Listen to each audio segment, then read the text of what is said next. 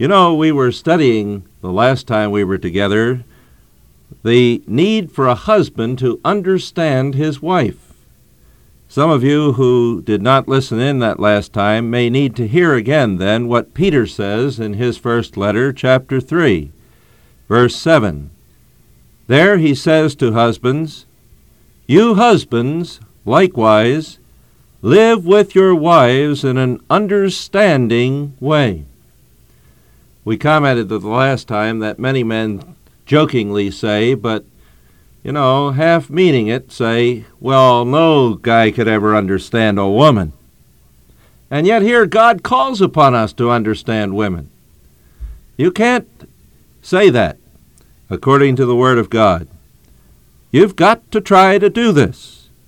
God obligates you as a husband to understand your wife and then, according to what you understand, live in accordance with that understanding. Now, last time we were looking at an example of how to understand one's wife. And we looked back into the creation and its order, and we talked about the fact that the Scriptures give us the basic information that we need in order to understand a woman. And there we noted that a woman, and in particular a wife, is oriented toward her husband by her very nature, by the very fact of her creation and the purpose for which she was created.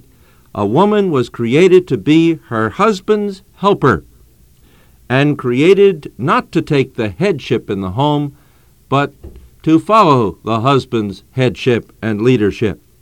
And we were saying that when a husband recognizes that biblical principle, that when he understands those biblical data about the order of creation, that this is one thing that will help him to understand his wife, that she cannot be happy and she cannot be satisfied or feel, as they often say today, fulfilled, unless she is in that proper relationship to her husband. A woman whose husband does not take the lead in his home finds it hard to be a happy woman. A woman whose husband does not call upon her for help toward enabling him to do what he must do in this world finds it very difficult to be a happy wife. And so, if you want to make your wife happy and if you want to make her a fulfilled person, you need to understand the principles of Scripture. Now that's basic. And that's primary, that the Scriptures themselves provide the fundamental principles by which to understand a woman. Secondary and derivative, and this is what we want to talk about today in this broadcast, is the fact that this verse calls upon us to understand our wives, not only by finding out what the biblical principles say about wives or women in general, but by applying those principles to our particular wives in our lives. That means that you're going to have to spend some time not only studying what the Scriptures say about your wife, but studying the particulars of your wife's life. That is, you're going to have to study not only what the Scriptures say about women and wives, but what your wife is like, how your wife deviates from the Scriptures, how your wife follows the Scriptures, how your wife is encountering life, either according to biblical principles or not. In other words, it's your job not just to become familiar with wives in general, but it's your job to become familiar with your wife in particular. And that means that you're going to have to study her. You're going to have to observe her. You're going to have to discuss matters with her. You're going to have to listen to her as she complains, as she is happy, as she doubts, as she fears. You're going to have to know her as a person, individually, personally. There are a lot of husbands who come into our counseling who have never taken any time to observe their wives. Now, they may be good businessmen, and they may take time to observe their customers. They may try to figure out all the things about their customers, even do some real studies about their background and what they're interested in and what pleases them, whether they like to golf or whether they rather go fishing. And then they decide, I'll go golfing with this man and try to sell him on an order, or I'll go fishing with another man and sell him on an order because he's more interested in fishing. Of course, you fishermen, along with me, know that fishing is much better than golf. But nevertheless, they'll study their customers. And yet these same men, when they come home, they've never made a study of their wife. You ask them, what's your wife interested in? You know what you get for an answer? Ooh. You ask them, what is it that your wife doesn't like?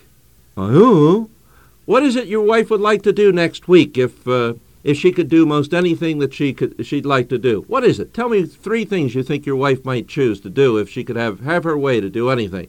Awful lot of men couldn't even get near the ballpark. You see, they've never taken the time to study their wives, to really find out what their wives, not somebody else's wife or women in general or wives in general, but what their wives are like. It's time to start studying. There's another way now to find out about your wife, and it might be part of the study, and that is by simply asking her. You know, it's really interesting how we always forget the obvious. We go for the complicated, the oblique, the thing that seems to be subtle, isn't always that subtle, but we always forget to just simply straightforwardly come out and ask somebody. For example, when your wife says something you don't understand or does something you just can't understand, why not sit down to her in a moment of seriousness and say, honey, you know, I really don't quite understand what you were thinking about when you said X, Y, or Z.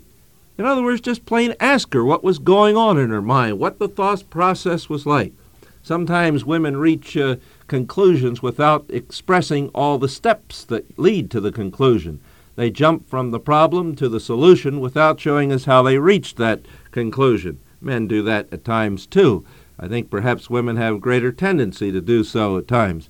And a husband will sit there dazed and puzzled and wondering how she got to this conclusion. Sometimes this is called intuition. And maybe the woman herself may have a little bit of difficulty expressing how she got there. But as they talk about the matter, perhaps even for her, the whole question can become clarified. At any rate, not only shall observation and discussion of matters reveal a good bit of information as you study your wife, but just plain interviewing her about matters that you're not sure about, asking her seriously what she really was thinking or what was behind that comment. Now, of course, you need to say that in a truly inquiring and helpful way. If you start probing in a way that is sort of ragged around the edges, you're going to get a response that won't be very helpful. In fact, it'll only tell you something else about your wife. But lastly, there's another way to find out about your wife, to be understanding, as Peter says in 1 Peter 3:7, and that is by putting yourself in her nylons. You know, as you stand where she stands, and as you try to think what she's thinking, you begin to understand what a woman's role in life is like. Why don't you just run through a day, for example, changing the diapers of for the baby, or scrubbing the floor in the kitchen and the bathroom, cleaning all the johns. Why don't you just run through the day doing the clothes, making the meals, handling all the problems that come on the phone and all the people who appear at the door. Just take a day off sometime, or when you are off for a day sometime. Chase your wife out, send her downtown shopping with very little bit of money, of course, and then you just handle the house for a day and the children. This is a mighty good way for any man to come to an understanding of his wife in order to live with her according to that knowledge. Lord, help us to do what Peter tells us, that we may truly honor Christ in loving our wives as Christ loved the church.